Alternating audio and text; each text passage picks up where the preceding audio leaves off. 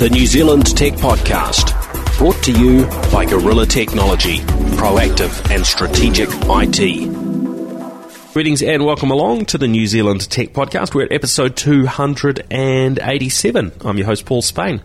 Hey, first up, just an apology. We have been running very late with managing to finalise this episode and get it online. So sorry about that. We should be back to normal with the next episode, which you'll see in the next couple of days. Now, with this episode, I spent time speaking with Myriam Joire, also known as Tnkgrl, sharing her impressions from Computex in Taipei. That bit's over Skype, so there will be some variance in terms of the audio quality compared to our normal sort of in-studio discussions. And then I follow that up with an interview and or a bit of a chit-chat with Netgear's Simmons, and he shares thoughts on what's happening in the world of fixed and wireless networking from his perspective. He's based out of the UK but just dropped into New Zealand for a few days, so we managed to grab him into the studio to hang out and have a little bit of a chat. So I think you'll find both of those quite interesting. Well, without further ado, let's jump in and get underway. Well, welcome back to the podcast, Myriam. How are you going there? You're in Japan now, I believe, after being in Taipei. Indeed, yes. Hi, Paul. Thanks for having me on the show. I am in Japan right now, so if my connectivity is a little off, you know why. It's a hard country to get good internet in, believe it or not. There was a time when Japan was all the rage when it came to the best phones in the world and the best connectivity, but that is no longer the case, sadly. I've been in Asia since mid-May for work, and I am leaving mid-June, so it's a long trip, and I decided to extend my time that I spent for business in Taiwan, in Taipei, into a bit of a break/work holiday, as it were, when you run your own business, in Japan. And so I was at Computex in Taipei, covering that for Mobile Geeks as kind of a side gig, as a part of a bigger gig that took me to Taiwan. And there's a bunch of stuff I saw, so we should talk about that. Yeah, well, very, very keen to hear sort of a bit of first-hand feedback on what you saw. We talked on our last episode of the New Zealand Tech Podcast around some of the announcements taking place there at Computex in Taipei, but you were there, so I'm particularly interested in the ASUS press event. Now, being the big local innovators there in Taiwan, they tend to have probably the biggest and most exciting of the press events on a lot of occasions, and this year certainly seemed to fall into that category. Give us your rundown on how that event was and what you thought of seeing the Zenbo robot slide out onto the stage and so on. Yeah, I mean, that was a pretty major announcement. Let's walk through some of the products, okay? So they announced really 8 things. It's a lot. There were 3 phones, 3 2-in-1 tablets, or convertibles if you want, 1 laptop, and of course Zenbo, the, family robot, whatever you want to call it. So, I was going to start with the phone simply because I am a phone person, as you know. They launched 3 phones, Zenfone 3, which is kind of like their base model, Zenfone 3 Deluxe, which is a tarted up, slightly more high-performance version of the same phone, and then the Zenfone 3 Ultra, and that one is massive. It's a 6.8-inch screen, super high-end specs, and quite frankly, quite an impressive package if you can muster a phone that large. Because that's really falling into the tablet sort of size, isn't it? I mean, we've got a number of tablets at that 7-inch screen size, and you think of that something that might go into a jacket pocket, but... Well, so the thing that's changed a lot since the initial 7-inch tablets we've been playing with is the bezel size, right? So this thing has so little bezel that it's in effect a screen with a bar at the top and the bottom. And as such, it is quite small for a 6.8-inch device. So... Okay. Don't dismiss it just yet. I think some people might feel comfortable putting this in their jeans pockets. Of course, I'm not sure where it's going to land. And the pricing was a little vague, but it seemed pretty aggressive. I can't remember the exact details. I would suggest you Google it. But Overall, very impressed. I mean, ASUS has been making some really interesting phones. They get a little watered down on their way to the US. Thankfully, they have managed to sell them in the US through an agreement with the operator AT&T. But they get, plastified, as it were, on their way. And most of ASUS's phones in the last few years have been made of metal, and quite well designed. It's the whole Zen line of the Zen branding of ASUS is all around spun metal and things like that. So they're usually pretty good looking, aren't they? So this is true of these three phones as well. Even the base model, a Zenfone 3, is pretty impressive. Then the next three products were the three tablets, and those were basically competitors to Surface Pro, Surface, and a replacement for the very popular ASUS Transformer Book T100. I don't know if you're familiar with that product. Yeah, I was at the launch of that one in San Francisco when it came out. It was a nice product, but probably didn't get as much traction, certainly in this part of the world, as maybe ASUS had hoped. And right, I guess hence why they're going down that track of the Surface competitors, right? Right. I mean, let's start quickly with the Transformer Book T100 replacement, which right now completely escapes me what they called it. It might have been a Transformer Book 3 or something like that. But it is very small, very light, very thin, very cheap, which is, cheap in a good way, affordable. Which is what the T100 was all about. And what's exciting to me is that I have a T100, and I have to say that, it's not a high performance Windows machine, but it's the closest thing we've had since the early days of the EPC, like the netbook, right, to a return to form, because $200 buys you a completely perfectly viable Windows machine. In this case, a 2-in-1. So to me, that's significant. But it's true that what they really were trying to show off is, and you'll read my article on Mobile Geeks if you want. I wrote about my hands-on experience. I took most of the pictures for them at the ASUS event, but I actually wrote an article specifically on what they call Transformer 3 Pro, which is the Surface Pro competitor. That's right. And this is taking a shot straight at the Surface Pro 4, and it's interesting. Surface 4 Pro, I guess. It's interesting because it's slightly thinner, has a slightly better display. It's slightly lighter, but if you looked at how they designed it, the kickstand, the covers, right? Basically the touch type, or rather, what are the keyboard cover is probably the simplest way of putting it. The type cover. A type cover and a touch cover, right? Yeah.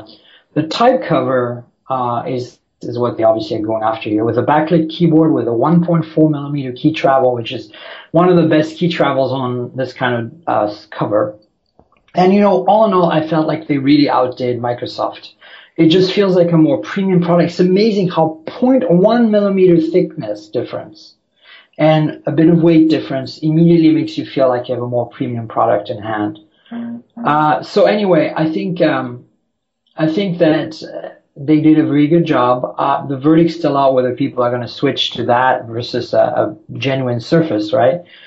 But we'll see. The middle device is called the Transformer 3, and that's basically a regular Surface competitor.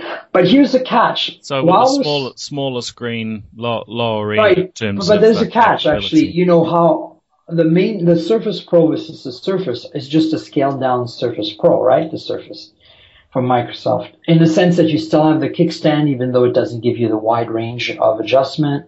It's a smaller screen, etc. They've gone another route at ASUS. Their Surface competitor looks like an iPad or iPad Pro, rather. Like, it is all aluminum, ultra thin, like we're talking 6 millimeters or something. 6.5. I mean, it's crazy thin. And it does not have a kickstand. Instead, it has a cover that folds like the iPad cover. So it's more like the device we saw from Huawei at Mobile World Congress, which was called, it escapes me now, but it was a Windows 10 device with Intel. Do you remember that? Yeah, that was quite an interesting move from Huawei, because we just hadn't seen them playing in this space at all, and suddenly there they were with their new MateBook, and it's gonna be curious. We're seeing such a variety of competitors now to Microsoft Surface products. And Microsoft have had one or two issues themselves with their Surface product. So I'm keen to see actually how things are sort of going to roll out over time. So the Transformer 3, that's got a 12.6 inch screen. It's still got a very high definition display and so on. So it's quite an interesting in terms of a hybrid between features, as you mentioned, Huawei, even the iPad Pro. So I mean, I don't think of it as a competitor to the iPad because I'm not running Windows 10. It's not Intel based, but the iPad isn't. But sure. And to me, it's not really a productivity. I mean, I think the iPad's a beautiful device, but I have an issue running iOS as my main OS, right? That's why I'm talking to you right now on a 12-inch MacBook, in a tiny little bathroom inside a hotel in Japan, because I like having a real full-blown OS at my disposal. But, and that's only possible. You can obviously do that with this Surface competitor. But what's interesting is that, like Huawei, ASUS is going the route of the aesthetics of the iPad married with the functionality of the Surface. And whereas Microsoft Surface has that kind of industrial vibe to it, right? It feels like an enterprise product to me. Even though it's a gorgeous enterprise product, I have a Surface Pro 3 that I love. But this, obviously the Transformer 3 Pro mimics the look and feel and the design of the Surface. But the mid-range product, the Surface competitor, not the Surface Pro competitor from ASUS, really aims at in aesthetics at the iPad and at, like Huawei did, which I think is an interesting approach. Because frankly, if you're a consumer, that's probably where you want to be, right? Yeah, the other thing about it is that if you compared, for instance, the iPad Pro versus the Surface Pro, including up to the 4, the iPad Pro was, what's the term Microsoft coined, in the lappability, how well it worked on your lap. Interestingly, the iPad Pro would win out for a number of reasons. Just seemed to be more stable. Looking at the way the case is on the Transformer 3, I wonder whether that would be the same or not. I think it's similar to the iPad Pro's in a folding case that folds very similar to what the iPad case folds like. So it's not relying on Bluetooth like the original iPads for its keyboard, which I think is great. But at the same time, it's not at all like a Surface with the kickstand. So it's an interesting approach. Let's move on to ZenBook 3. To me, that's the winner of the show, other than the robot, of course. You know how Apple has the MacBook 12-inch, the one I'm using right now. And the reason I use it is, yes, I give up some performance compared to a regular MacBook Air or MacBook Pro, but the portability wins, right? For me, I travel all the time. So having a 2-pound laptop with a full OS and a reasonably good performance wins every time, right? Yeah, I mean, it's very slick and very, very portable. Very absolutely, thin, yeah. Right? No fan, so it's quiet, it's efficient. I mean, with Wi-Fi turned off and the brightness to about a quarter, running simply just a PowerPoint, and I could go on why I picked PowerPoint that time, but I was on my flight in to Taipei, and I ran for 8 hours straight on this laptop with just PowerPoint and Wi-Fi turned off and the brightness low, and I still had 50% of the battery left at the end of the 8 hours. That's impressive, and it's only about 920 grams, isn't it? It's very light. Exactly. People are complaining about the MacBook not being a performance machine, but they lose track of what it's designed for, and this is where you see how Intel's new chips really shine. And I don't even have the new generation of the MacBook that was just announced a few weeks ago. I have the original. So as I was mentioning, the ZenBook 3 is really light. So it's lighter, thinner, faster than the MacBook.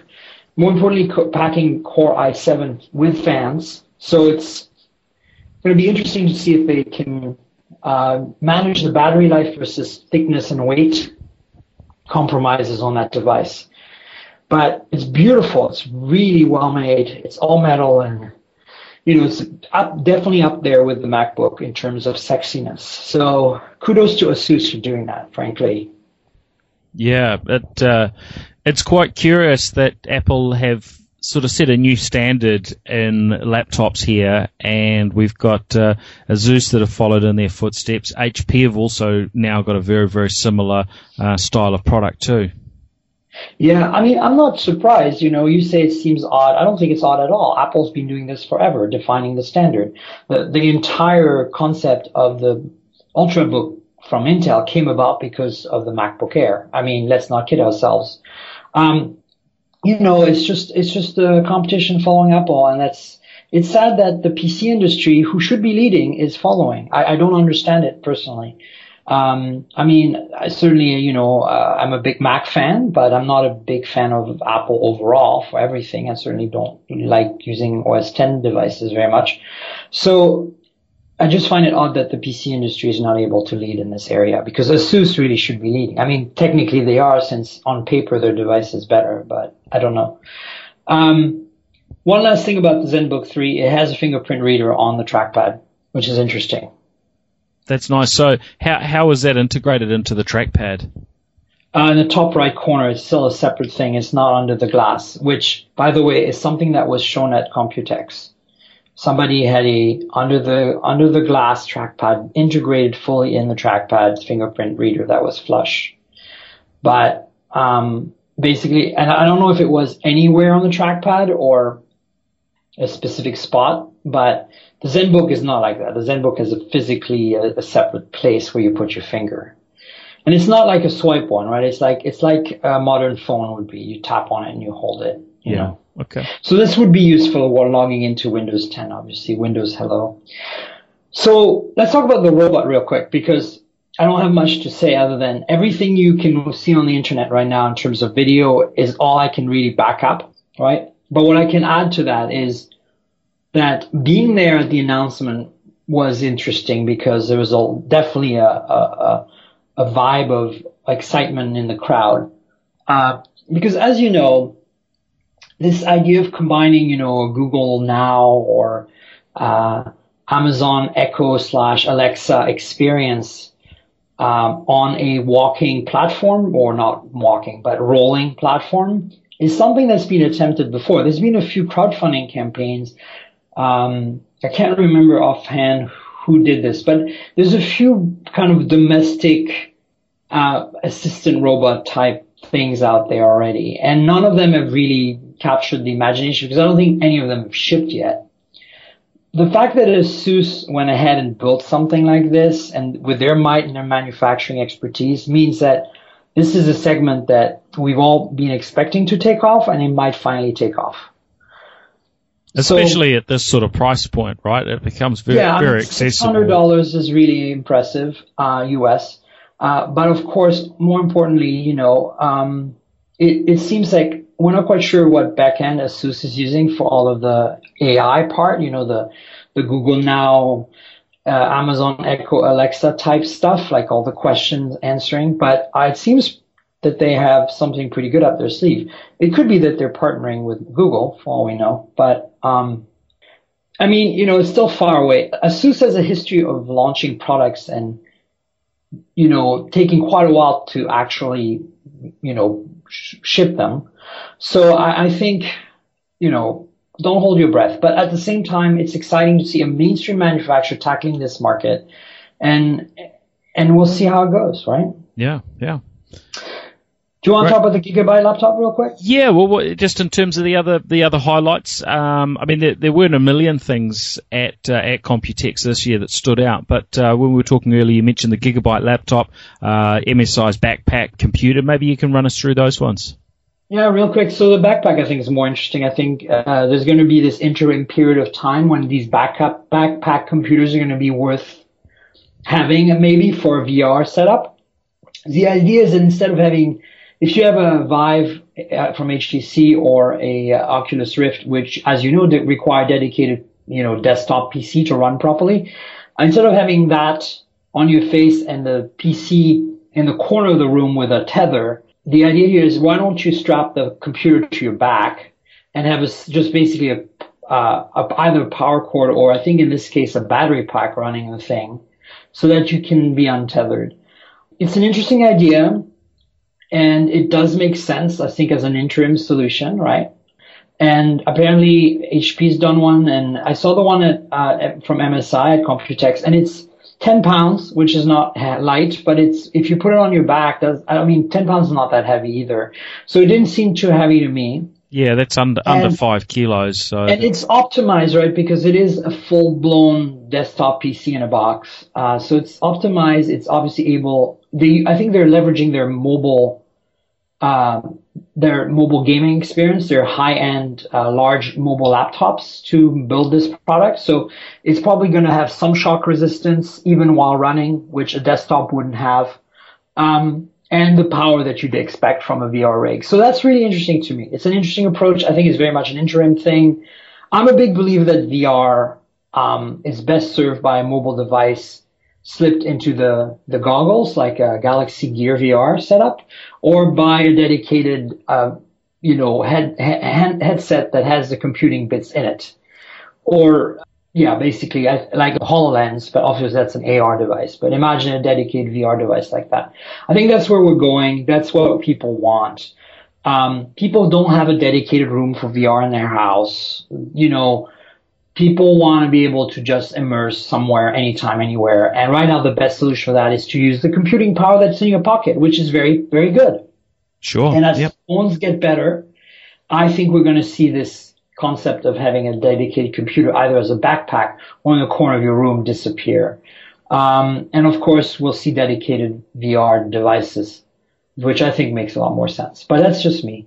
And I'm willing to sacrifice some of my VR experience performance, like get to 80 or 90% of what an Oculus or Vive can give me in terms of immersion, and be mobile at the same time. To me, that's way more important, Sure.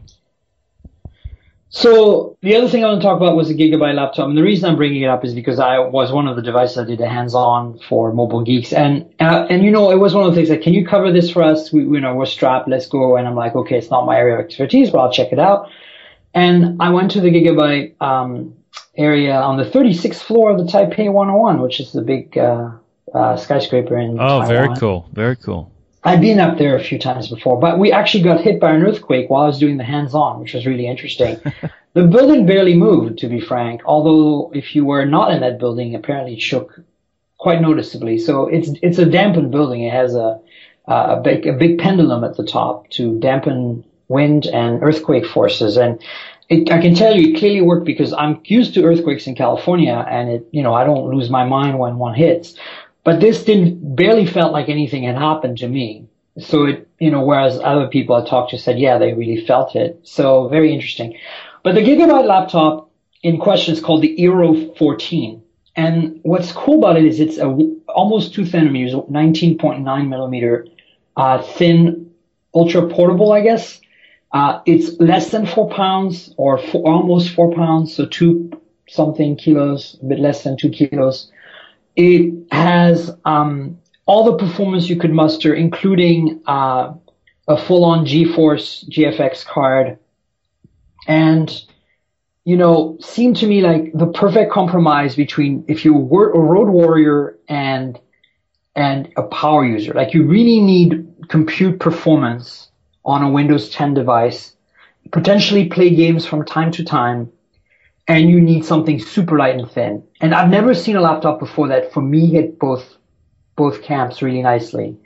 So I went into this expecting another gaming laptop. And what I got was, something that was more geared for me, really, an ultra portable with some serious horsepower behind it. 14 inches, quad HD display, matte display, all the Core i7 options and 2 PCIe SSD slots, so you can put 2 terabyte SSDs in there and RAID them if you want to go crazy. Up to 32 gigs of RAM, 2 RAM slots. It's all upgradable too, which is amazing.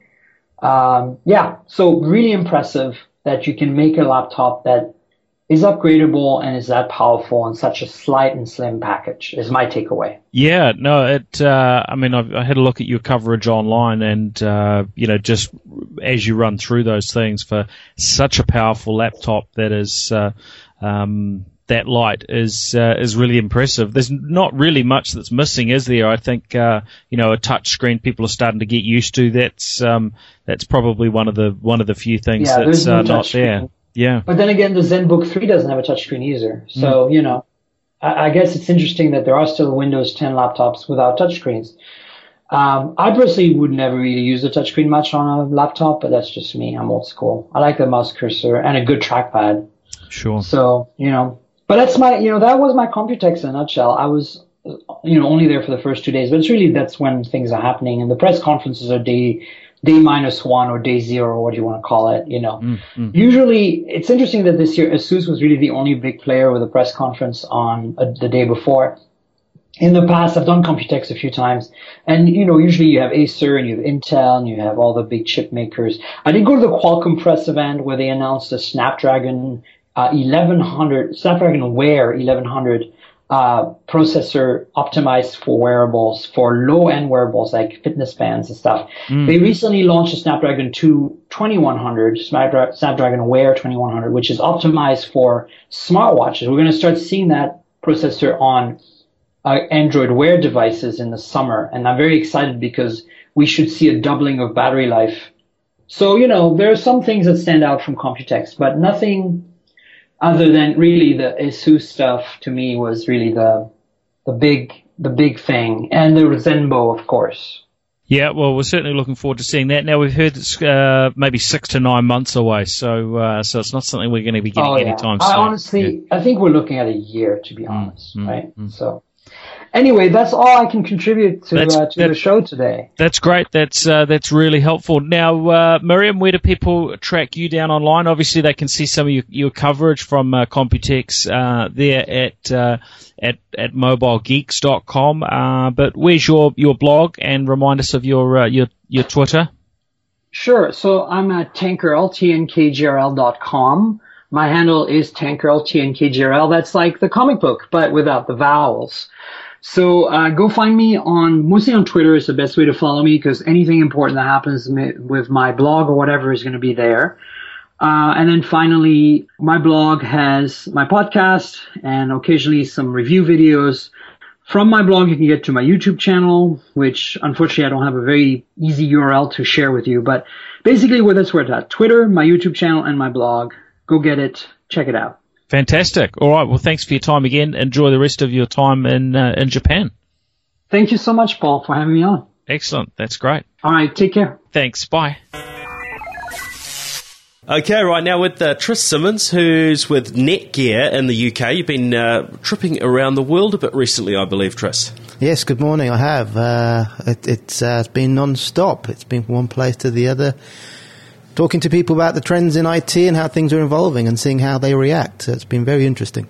Well, thank you very much for dropping by the Podcast New Zealand studio to give us a little bit of an update on what is happening in the world of networking. Obviously, from a Netgear perspective to some degree, I'm keen to hear what have been the highlights that you've been talking to audiences about, and who is the sort of target audience that you've mostly been communicating with.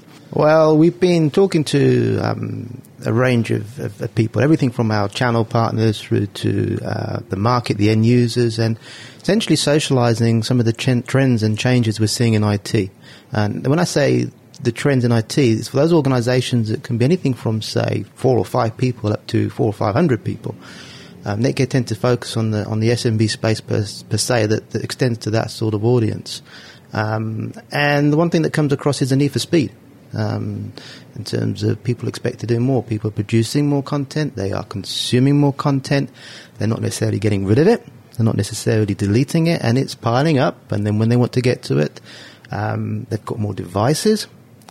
These devices want to associate with the network, and then you're essentially seeing the need for the networks to cope, whether it's on the wireless side, whether it's on the switching side, the security side. There's just a lot of change that's taking place there. And we've got faster and faster internet connections, too. And here in New Zealand, we've got the ultra-fast, broadband rollout taking place at the moment. And I guess a growing percentage of the population, and certainly the large majority of businesses, have access to those speeds where their internet connectivity can be, anywhere from 100 or 200 megabits, maybe a gigabit, and some obviously able to go faster than that for those that need it. I guess that puts a bit of pressure on all sort of points of the networks if people aren't running all the right technologies together in unison, right? Correct, and it comes down to looking at the network as a whole, not in isolation. So one of the things that we're seeing is, let's take wireless as an example. Organizations that are refreshing their wireless networks, they may be extending the number of access points, they may be moving from 11N to 11AC to cope with the rise of wireless devices generally. And when they go through that exercise of refreshing the network or expanding the network, you tend to see people then start complaining about connectivity issues, performance issues, and the first thing they do is blame the wireless network because that was the last thing that changed. Now, there are implications, as I say. Sometimes it's a firewall that's the last thing people think of. Now, what I mean by that is, as you said, ultra-fast broadband. People are going for faster speeds to connect the premises to the outside world. And then on the inside of the network, there are more devices. People want to do more streaming of video. Video is one of the biggest traffic generators of our age, and it continues to grow. File sharing's up there as well. File sharing continues to grow. So when you get these things in aggregate, you find that sometimes the last thing that people think about is the firewall. So the firewall might have been there for several years. It has so much throughput. It is a front door. It's regulating what goes in and out. But it's the last thing people think of. So all of a sudden, the wireless experience is blamed on the wireless network, where it could actually be the firewall that's a challenge, just because of the increase in broadband that's allowed the wireless to get faster. Yes, and of course our habits have changed in that we're consuming so much more. So, you mentioned before we started around the hotel you were staying at, and some of the challenge. What was that experience like for you? Yeah, no names mentioned as far as the hotel is concerned. We won't do that. But this is a fascinating piece. So we did some research about a year ago into the hotel sector, and we wanted to see what the hotel expectations were around wireless. And at the time we were putting this research together, we said, well, what's the point of getting the view of the hotel if we don't understand what the market's need is? So we went out and we did a survey on the number of hotels, and we also looked at those that the guests, what they thought of their Wi-Fi experience in the hotels. And what became apparent is there's a disconnect. And it got a lot of media attention because hotels were saying that their expectations for guests were that they really wanted the good user experience in terms of the comfortable bed, the comfortable mattress, the slippers, the dressing gown, the nice touches, the chocolates on the bed. Where actually what most customers were really looking for is a very good Wi-Fi experience to be part of that mix. And it revealed that if there's no good Wi-Fi experience, they probably won't come back. The hotel we stayed in, again, no names mentioned, a brand name, I suppose, in some ways, but my experience was one of I kept having to re-sign into the network. My signal kept dropping. There were times when I couldn't get any connectivity, and we had to do a few conference calls. That left me and some colleagues rather frustrated. Is that now going to reflect on my want to go back? Yes.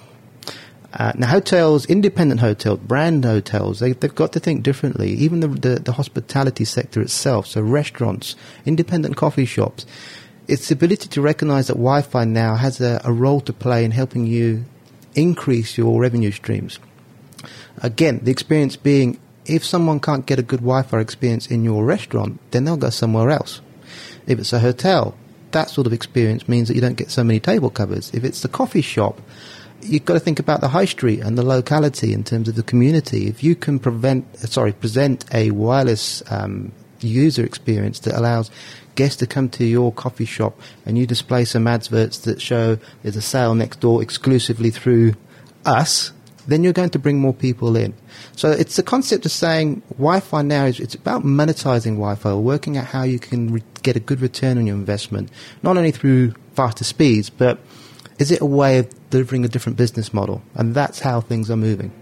And how hard is it to do that? You talked about firewalls. You need the right equipment to connect your network that can take advantage of this ultra-fast broadband type speeds. And sometimes if you've got a device there that's doing a fair bit of work to check and to help minimise security risks, you might run into some issues with some of these newer speeds, and then you've got to get your cabling right. You've got to have your Wi-Fi in the right places. Is that achievable for most small businesses? So most small businesses, will they have a dedicated IT expert? The answer is invariably no.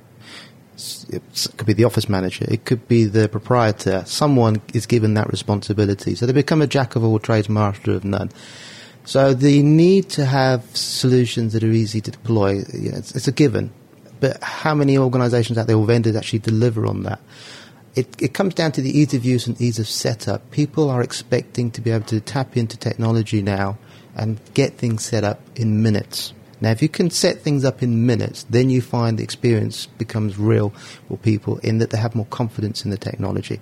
So, a case in point, things like the education sector around the world, and this is regardless of country, those education verticals, schools, colleges, universities that are embracing the bring your own device policy or wanting to support personalised learning so that students are learning on a one-by-one basis rather than en masse.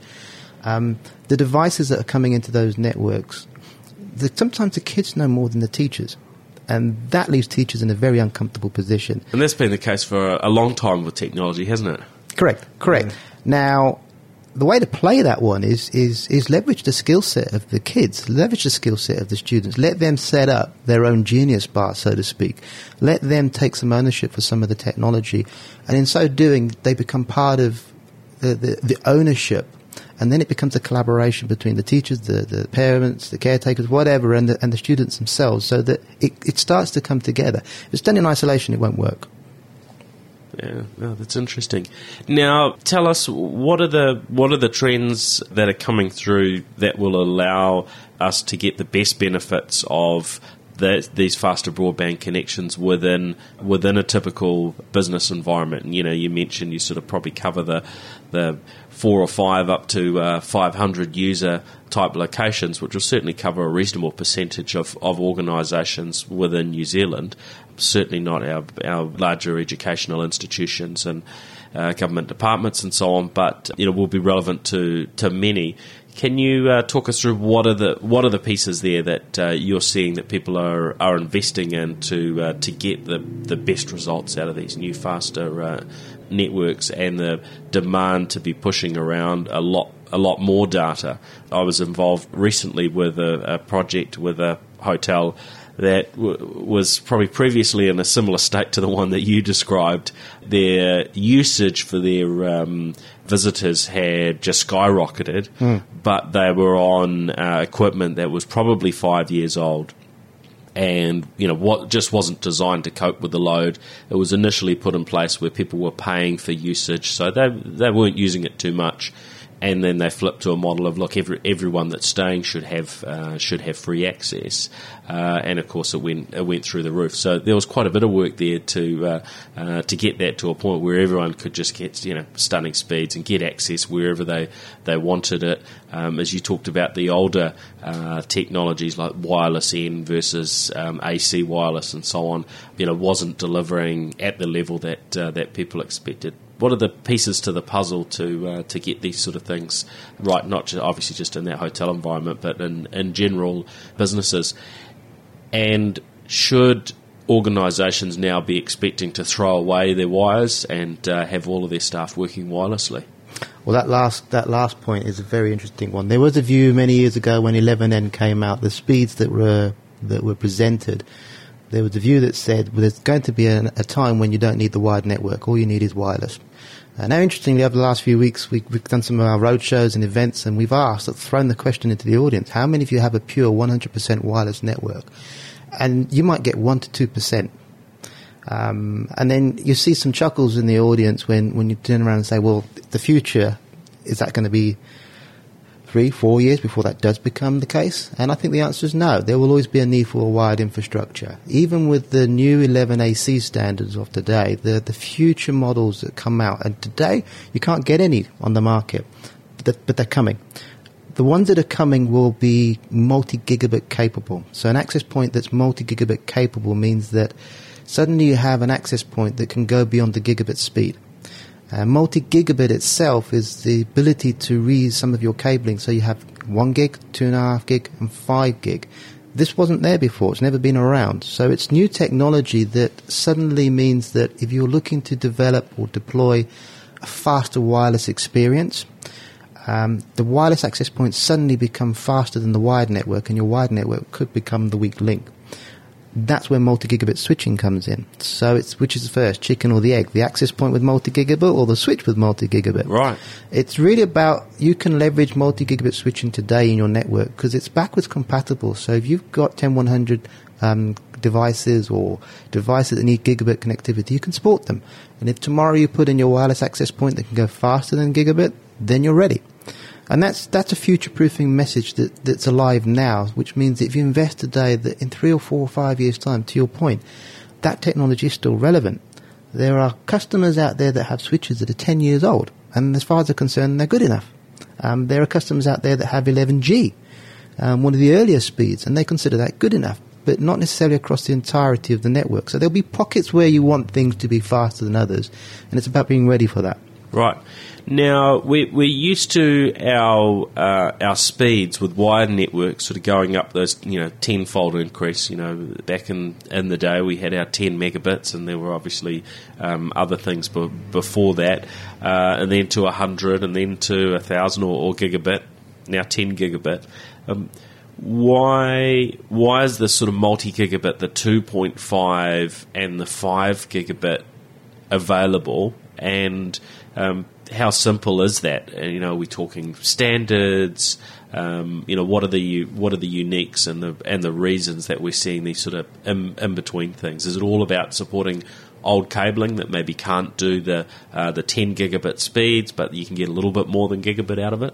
So the majority of organisations, a small medium business, if you've got a wired network, the chances are that you'll have something called Cat5e cabling. And that's whether you've got even a home network. If you've got a router in your home network and you've connected it physically with the wire, you're likely using an RJ45 and a Cat5e cable.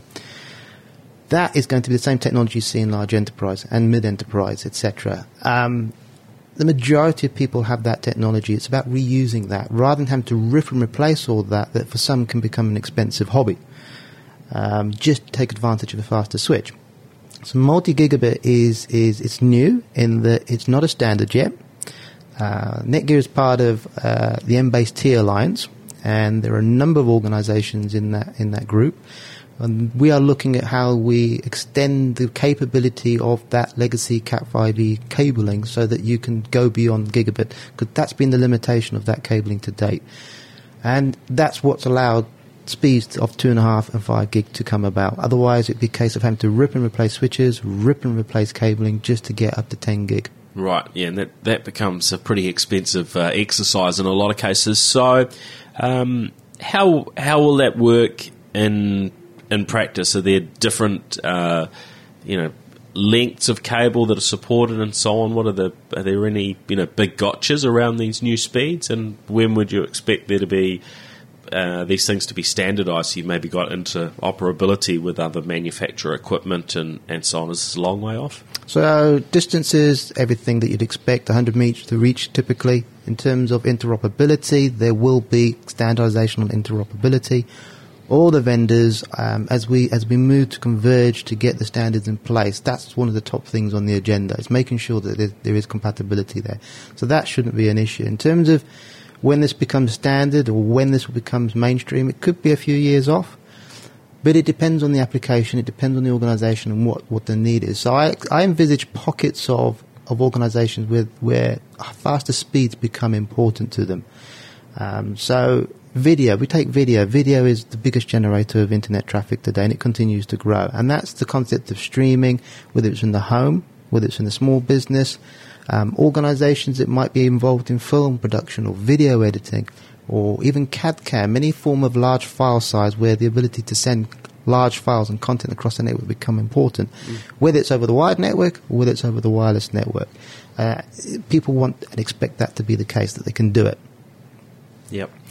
Now, you also mentioned multi-gigabit wireless. Explain that and what sort of wireless speeds that we ultimately should be expecting over the next year or two.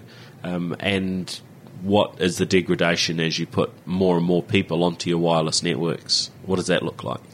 Now, again, that's an interesting and a fascinating area. So with the 11AC access points that you can buy today, they have greater capacity, not only in terms of throughput, but in terms of the number of clients that can sit off an access point. So you get a bigger concentration of activity, of traffic. That's going to be a key piece that's part of the story going forward. I think in terms of how organizations embrace that, it's really going to be down to maybe one or two access points in the network, and then that's it. And then maybe the rest of the network's still 11N. So maybe 5%, 10% of the network will be 11AC. Wave 2. In terms of the access points coming down the road, you're looking at, say, another 6 to 12 months before you see this manifesting in more vendors coming to market with these sorts of products. And multi-gigabit itself is really, instead of having, say, a gigabit port on the back of the access point, you'll have that 2.5 gigabit port there. So from a connectivity point of view, you only need to use one wire, where today, some organizations wanting to use the 11AC access points that are out there, they're having to use two wires to cope with that extra speed.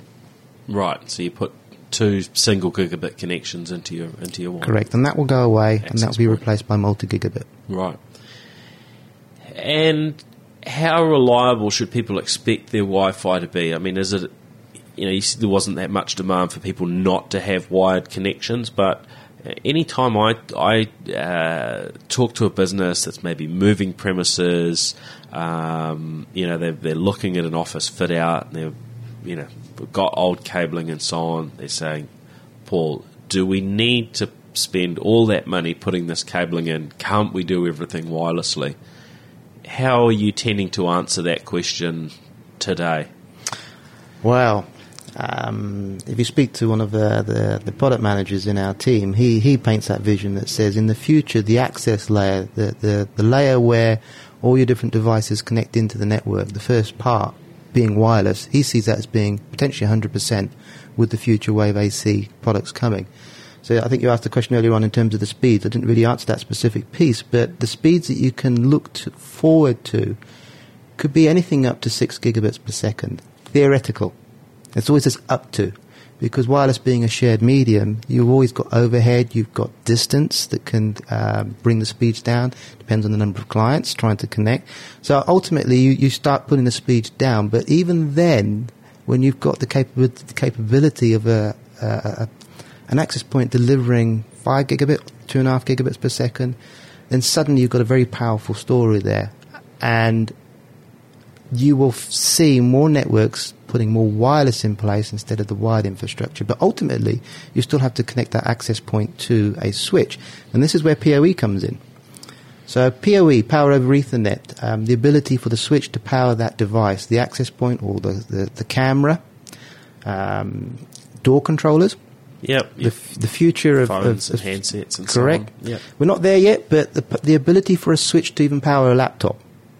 All of a sudden, you're seeing more applications, more devices, more dependency on that switch network, all because of wired. So wired still has a role to play today as well as tomorrow. So even with the faster access points that are coming, they still have to connect physically to that wired switch.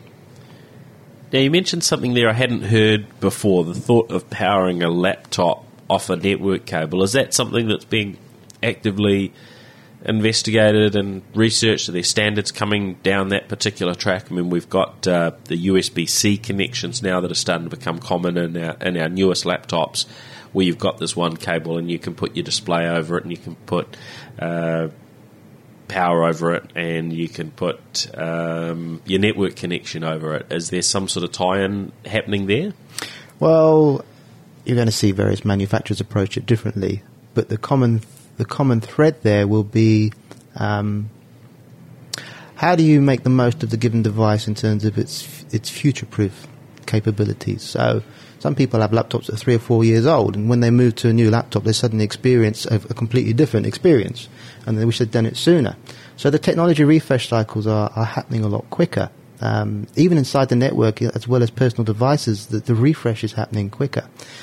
In terms of connectivity, 10 gig connectivity, the standardization around that, and PoE, I would say that we're several years off before you see laptops being powered by PoE. But if you're familiar with PoE, Power over Ethernet, then it typically delivers about 15 watts per port. And then the next step up will be PoE Plus, which essentially doubles it from 15 to 30. And there's this concept of UPoE, Universal Power over Ethernet, which doubles it again. So it goes from 30 to 60 watts. So once you get to 60 watts, all of a sudden you open up the doors to a number of ways of powering different devices where that potential becomes a possibility. So it could be, as I say, the building lights that we're in, that are being provisioned by the electrical circuit, it's being provisioned through the switching network, so to speak. That is some time off, but as these technologies come to market, the early adopters go for them, and then you see some degree of maturity, in particular things like cost. Cost starts to come down, and that really starts driving adoption. 10 gig being a classic, it's been around since 2003 as a standard. Yes. But it hasn't really taken off outside of the large enterprise data center until maybe the last 3 or 4 years, where it's gone from the data center into the heart of SMB networks now. And it's been because a number of barriers have been broken, technology barriers, so they're faster than ever before. There were concerns around latency. They've been addressed. There were concerns around pricing. They've come down probably 70%. So you've now got a technology that's accessible and, more importantly, affordable. And that drives the wider adoption. That's great. And what else should we be thinking about in terms of just closing that loop and getting the best results out of our networks? Is there anything else in the picture? There's a final point that I think is, for me, it's becoming more obvious that this conversation needs to be had inside organizations, and that's the concept of the business being mission critical, networking being mission critical. A few years ago, if you asked small businesses, is your network mission critical, you'd probably get a mixed response. Today, I think you'll find more people saying, yes, it is mission critical. So the question I love to throw out to our partners and customers, because it gets them thinking, it challenges their thought process around having resilient networks. Now, what I mean by that, here's the question. This is the one to ask. Ask it of yourself. You back up your data. Great. What's your backup plan for your switch network? Now, invariably, the responses I see is lots of hands go up around, yes, I back up my data. It's important to me. I need to be able to recover it if I have an outage or a disaster recovery scenario that I have to support. But then when it comes to the switch network, not many people think about how to build a resilient, redundant switch network. So what I mean by that is if one switch goes down, you've still got the ability to connect to your network through a different route using another switch.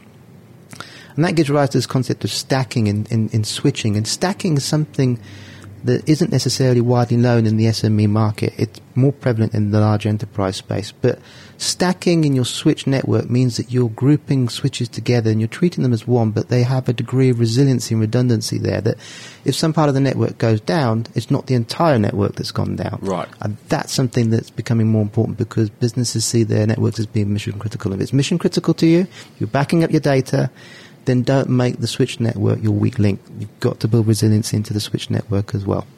Yeah, that's great. Now, cybersecurity is something that we're having to constantly think about. Are there any major new innovations that are happening in the area of wireless and network switching that relates specifically to cybersecurity that we should be aware of? Cybersecurity is always going to be part of the overall network design. In terms of innovation, you're going to see different players talking about the role for encrypting data. Not only in terms of how you store it inside the cloud, but before you send it to the cloud. So I think there's a prevalence to take content and just send it to the cloud and hope the provider is doing some sort of authentication and encryption. I think that security need has to happen inside the network before you send data anywhere. Yes. That's not necessarily on people's radars today. So I would encourage organizations, small and large, that when it comes to looking at the security piece, where you have the ability to encrypt data before you're moving it out, sensitive data moving outside of your organization, make sure you do it. Don't rely on someone else to do it. And the cybersecurity piece, I think the lack of appreciation of that point I made there is manifesting itself in that there's a reticence for people to move to the cloud. The cloud is here. It's been around for 20 plus years. What's making it change and suddenly become more topical? Broadband speeds again, faster connections outside the world, into the outside world, got more data. Progressive small businesses today, they want a technology platform that they can get going quickly, they can return investment quickly. They don't want to be hampered by old technology. And if you think about the new generation of kids coming through today in terms of how they can code, they want to do things differently, and they have a different mindset when it comes to security as well. So security, in terms of products, that's always going to be an evolving landscape, but I think the mindset needs to change more to how do I encrypt data before I send it somewhere. Okay. And your take on where we're at now in terms of how safe is Wi-Fi for moving really secure data around for those people that have traditionally moved data over the wire, but find it more convenient to do that wirelessly. How safe are our current protocols from your perspective? I think they're more than adequate to do the job. I mean, wireless is just a different medium in terms of how you transport content. However, having said that, you're always going to have people that are trying to sniff that traffic over the air. Yes. Hence my point about work out how you transmit content in a secure manner. Right. It's horses for courses for some people. It's recognizing this technology is here. It's going to stay. It's going to grow. It's going to be part of our everyday life. So you either embrace it or you run away from it. If you run away from it, what's the alternative? Yeah. Well, that's great. Well, thank you very much for your time, Tris. Excellent to get that update, and I hope the rest of your travels go well. You're heading back to the UK shortly? Yep, back tomorrow, back to the sunnier climes. I don't know if it'll be any sunnier than here, but no, it's been a very enjoyable trip, very rewarding. That's excellent. And so your role, you're global product manager, so you'll be continuing on and doing plenty more travel. We might see you down in New Zealand again sometime? I'm sure we will. But yeah, it's really about getting out there and having that new conversation with people, and that's the exciting thing about this technology. Conversations that we've not been able to have in the past because the technology's not been there. It's there now, so we can do that, and that's what's exciting about it. Excellent. All right. Thanks very much. Thank you. Cheers. The New Zealand Tech Podcast, brought to you by Gorilla Technology, proactive and strategic IT.